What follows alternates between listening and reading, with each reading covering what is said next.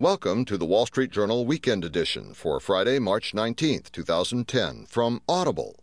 Here's what we'll be covering. The main feature is Showtime's Bad Girls Make Good. The movie reviews, Greenberg, The Girl with the Dragon Tattoo, The Art of the Steal, and Repo Man.